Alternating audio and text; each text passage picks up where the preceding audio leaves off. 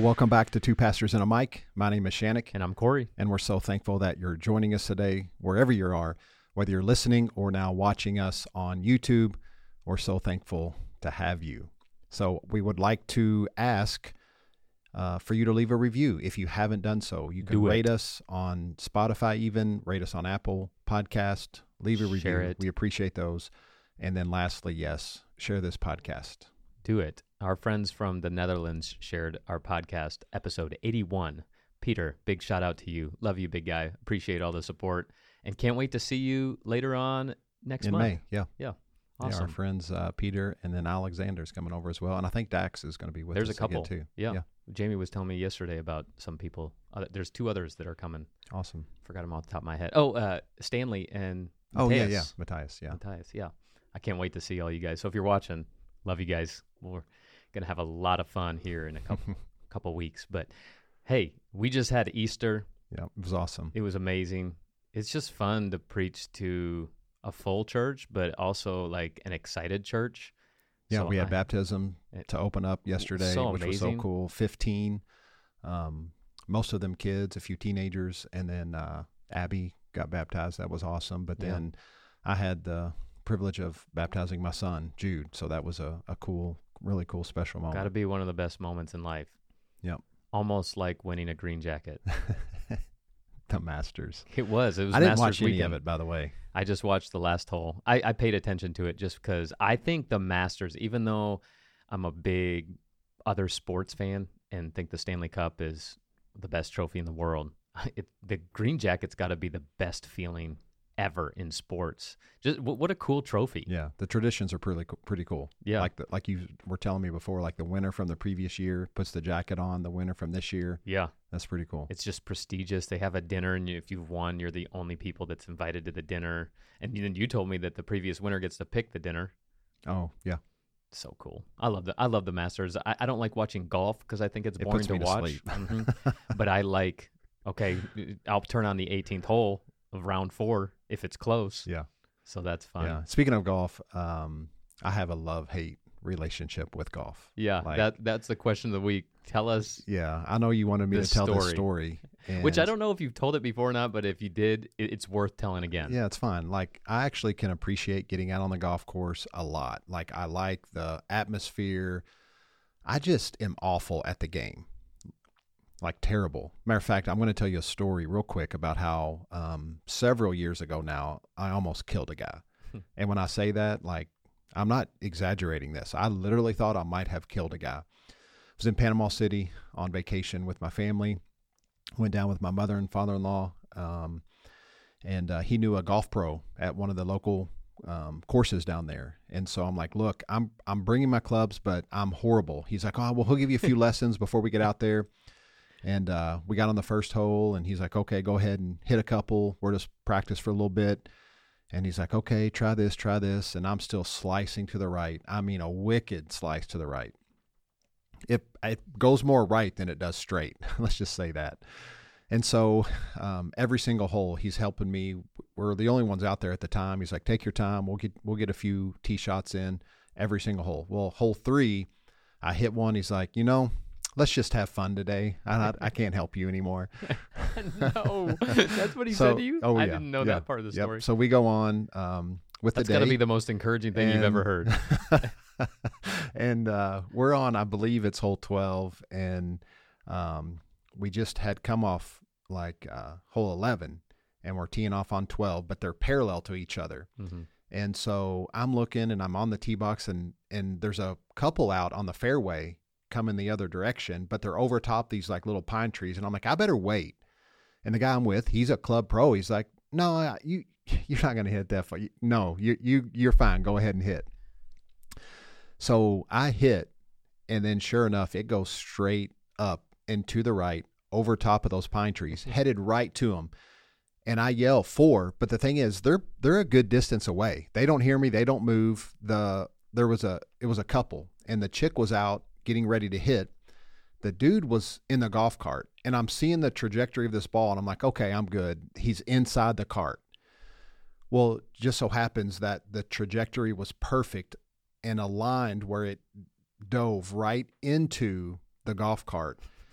And I'm on the tee box of 12, and I'm like looking at all this go down like it's in slow motion. And I hear from this far away the dude go, ugh, and then just kaplut, whatever. Have you ever used that word in your life? Never. Like, I don't even know how to describe it. Like, he fell out of the golf cart? He goes, and he fell out of the golf cart, just like gosh, a flat fall, like he was dead weight on the ground. And then didn't move. And I looked at my stepfather-in-law and this golf pro, and he's like, well, you got to go over and see if he's okay.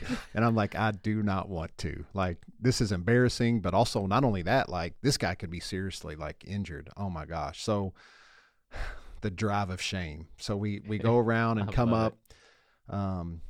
Little sigh of relief, because by the time we get back to the cart, or his cart, he's, like, setting up in the cart, head down, and I'm like, okay, he's alive, thank God, for one. And so we come over, and my stepfather-in-law, Tim, he gets out and goes up to the guy, and he's kind of holding his leg, and he's like, man, let me see, what's it like? So he pulls his arm away, and you know, like those old cartoons when they get knocked in the head or whatever, they get a knot, and it like instantly grows out. And I swear this guy had a knot coming off of his knee like 2 or 3 inches. And he was looking at it, and the guy goes, are you a doctor? He's like, well, no. He goes, well, don't touch it. You don't know anything about this.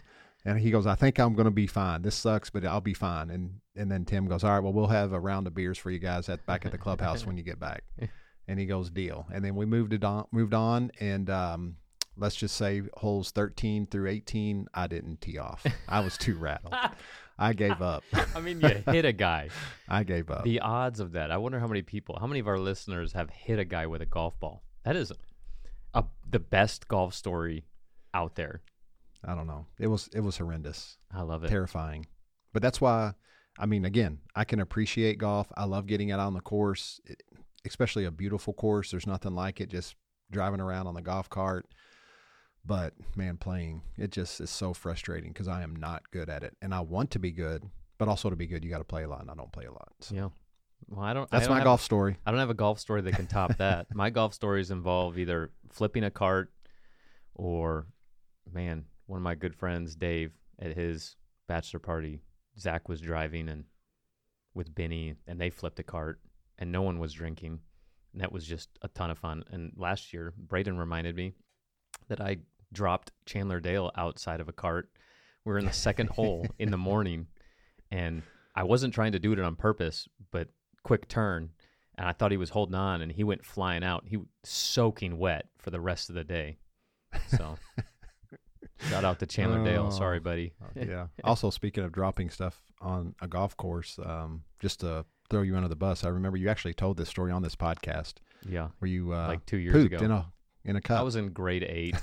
I was dared, and I don't back down from a dare. We used to live on a golf course in between 3rd and 4th hole. So I went out there and pooped right in the 3rd hole cup. But we didn't stay to see anybody's reaction. I was going to say, but did somebody hit it in there? You know, somebody went up to putt and saw a human turd and was like, oh, we just had somebody turn off the podcast. And they're, all right, we're done with this. I was just going to say, let's move on, please. I'm sorry I even brought that up. Why'd you bring that up? Yeah. I don't know. It just popped in my mind. Oh, all what you do as an adolescent. Today, we're talking about sound doctrine. What a transition from turds and cups to sound doctrine. Yep. You might be thinking, well, these guys definitely don't have it. Last week, we talked about what is a false teacher, and interesting conversation. So this week we thought to piggyback what is sound doctrine. We looked at the verse. The very first verse we looked at from last week was 2 Timothy 4:2-4, which says, preach the word, be prepared in season, out of season, correct, rebuke, and encourage with great patience and careful instruction. For the time will come when people will not put up with sound doctrine. Instead, to suit their own desires, they will gather around them a great number of teachers to say what their itching ears want to hear. They will turn their ears away from the truth and turn aside to myths. And again, this text usually gets used as a reference to why the grace message is wrong. People will say grace is itching your ear. And the ironic reality of this verse is it's talking about mixture. When you add old covenant law living, right, rules and regulations to grace is what itching ears. Why? Because it creates a measuring stick. It creates a do's and don'ts list that you can quantify how you're doing and how you're living. And oftentimes when we do this, we look at other people and compare ourselves. Oh, I'm doing better than them, so I'm worthy. And when you try to do things to earn a gift that was freely given, grace, righteousness, worthiness, all of those things, then that's actually what this verse is talking about. That is not sound doctrine. So actually the irony of it is sound doctrine is grace. Jesus plus nothing equals everything. Right. Just like last week, this so goes in line with false teaching, because false teachers were those that were teaching law or the mixture. And same with sound doctrine is what you're saying is it's this mixture where it's trying to mix old and new covenants together. When that happens, it's not sound doctrine. And, so he puts in here, people won't put up with sound doctrine. So let's just kind of dive in to see what exactly Scripture has to say about what sound doctrine actually is. And to do that, we got to go to Titus chapter 2. And this podcast, we're kind of just going to do like an exegetical study. We're going to read through Titus 2, and really it will unpack what sound doctrine actually is. And sound doctrine, there's other verses that talk about it, but Titus chapter 2 unpacks the whole thing. I think you'll see very clearly what sound doctrine actually is, again, according to Titus 2. Yeah, and it starts off with verse 1 this way. Paul's writing to, or no, this is Titus. No, it's Paul writing to Titus. Yeah, he says, you, however, must teach what is appropriate to sound doctrine. Yep. So here we're going to see, he's going to address exactly what sound doctrine is. And then verses 2 through 5, he writes, teach the older men to be temperate, worthy of self-respect, self-controlled, and in sound in faith, in love, and in endurance. Likewise, teach the older women to be reverent in the way they live, not to be slanderers or addicted to too much wine, but to teach what is good. Then they can urge the younger women to love their husbands and children, to be self-controlled and pure, to be busy at home, to be kind, and to be subject to their husbands, so that no one will malign the word of God. So in this passage, sound doctrine is all about patience, self-control, love, and faith. Mm-hmm. But then what about all the rules that we think sound doctrine actually is? Mm-hmm. So Paul's going to address that in the next few verses. We would assume so. Yep. So he continues in verses 6 through 8. Similarly, encourage the young men to be self-controlled. In everything, set them an example by doing what is good. In your teaching, show integrity, seriousness, and soundness of speech that cannot be condemned, so that those who oppose you may be ashamed because they have nothing bad to say about us. So it sounds like sound doctrine, like he started off in verses 2 through 5. He continues the same thought in verses 6 through 8, is all about how we treat one another, which is a bit ironic because he's about to talk about slavery here in a moment. But yeah, sound doctrine is all about, like what you said, patience and self-control, love and faith. It's really that simple. How we treat others. How we treat others. What are we listening to? What's the message? Is it encouraging us and spurring us on to love and building up one another, loving one another, all of that? Or is it a me-focused doctrine? Mm-hmm. I think then we can decide what sound doctrine might be. And you mentioned that he's about to talk about slavery, verses 9 and 10. This is what he says. Teach slaves to be subject to their masters in everything, to try to please them, not to talk back to them, and not to steal from them, but to show that they can be fully trusted, so that in every way they will make the teaching about God and our Savior attractive. Now, as we were going through this right before the podcast, this is one of those verses that a lot of people just want to skip over and not address, and we didn't want to do that. And it's easy to skip over because it seems like here Paul is trying to condone slavery. And of course, let's just get out of the way. Slavery is 100% wrong. It's atrocious. But I believe a lot what is really going on here culturally is if you try to condone slavery using this verse, it kind of proves how you can use the Bible as a weapon, right? So if we look at this and just peel it back a little bit, I believe what's more important here is what Paul is challenging Titus to do is to live an authentic life. And there at the end, he specifically uses the word attractive, to make Jesus attractive. And I love that word because really it speaks to us. Are we living in a way that is attractive to other words or to others? In other words, is your Christianity beautiful? Yeah, I love that he spent time there because we can debate about what those specific verses are talking about, but at the end of the day, like, we have people we submit to. So let's just take it out of context and put it into our 21st century modern context. okay, do you submit to a boss that you don't respect and don't like, but are you still able to honor and respect him, even though he doesn't earn that honor and respect, or she doesn't earn that honor and respect?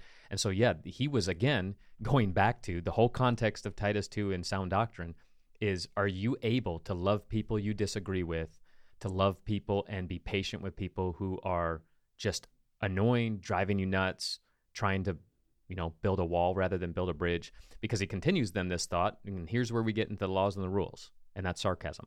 Verse 11 through 14. For the grace of God has appeared that offers salvation to all people. It teaches us to say no to ungodliness and worldly passions and to live self-controlled, upright, and godly lives in this present age, while we wait for the blessed hope, the appearing of the glory of our great God and Savior Jesus Christ, who gave himself for us to redeem us from all wickedness and to purify for himself a people that are his very own, eager to do what is good. So, oh no, Paul just said that grace is actually what teaches us to say no to sin. But I constantly hear people that because we teach grace here at Hill City, that we are giving people a license to sin. Right. But actually, if you look at the scripture, Titus 2 tells us that grace is what empowers us to say no to sin. And it seems to Paul that grace is what really is sound doctrine, which again is ironic, and which again is just grace is simply to love people well, love as Christ has loved us. Yeah, and so Paul mentions sound doctrine in the beginning. He tells us what sound doctrine is, and then verse 15, he wraps up this whole thing by saying this, and it's just one sentence. These are the things you should teach. Yeah. This is teaching sound doctrine. All the things that we just mentioned, right?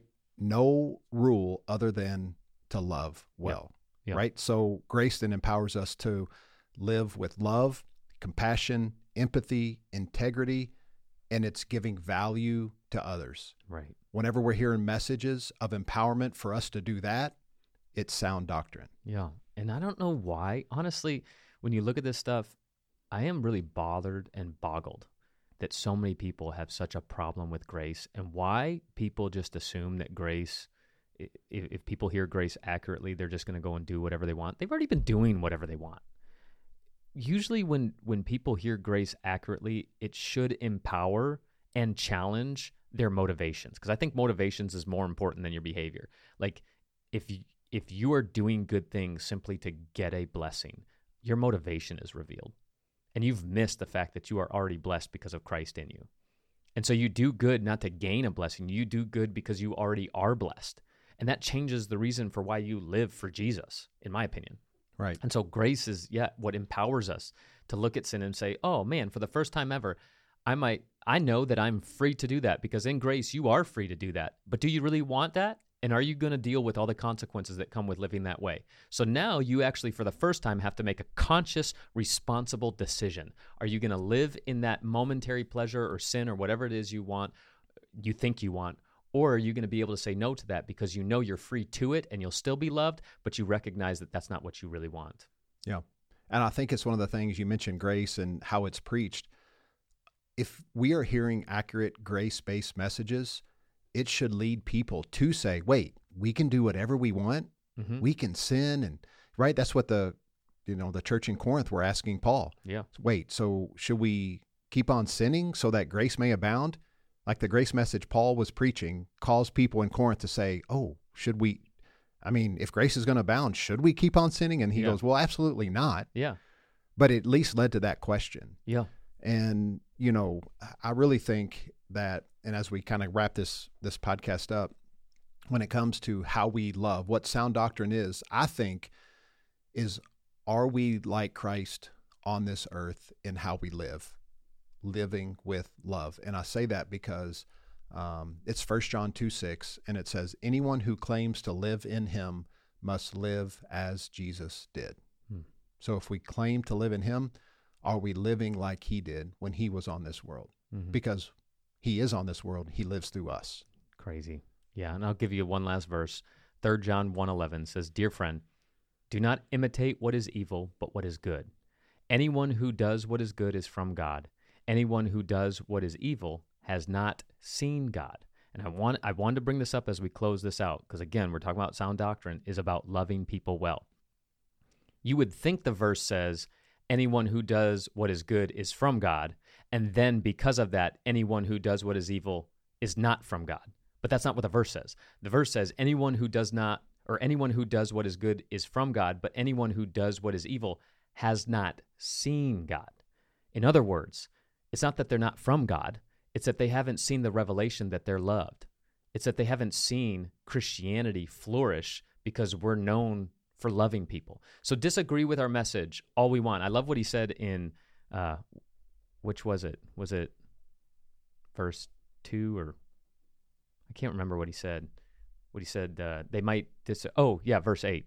Soundness of speech that cannot be condemned, so that those who oppose you may be ashamed because they have nothing bad to say about us. So, okay, beat up our message, disagree with our message, that's fine.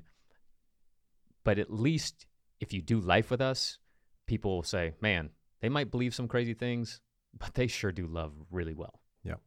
And that's all that matters is, are you loving well? In fact, John 13:35, he'll know that you're a disciple by your love for one another, not by your understanding of Scripture, not by how well you preach, not by how much you give, church attendance, all that stuff. No, it's by how well you love. And so many people are so dissatisfied that that's the only rule is to love well, because it really is that simple, but then it is really that hard, because then you're supposed to love the people you disagree with and who vote differently than you. So that's it. That's all we have. Yeah. What is sound doctrine? It is any message that we hear that is empowering us to love well. Yeah. And if you're hearing that kind of message, then it is sound doctrine. At least according to Paul in Titus chapter 2. And that is why we think that you should be representing Jesus in a loving well, because maybe people would stop doing evil when they see God in you. Mm-hmm. Love it. Just with that, just know you're loved and there's nothing you can do about it.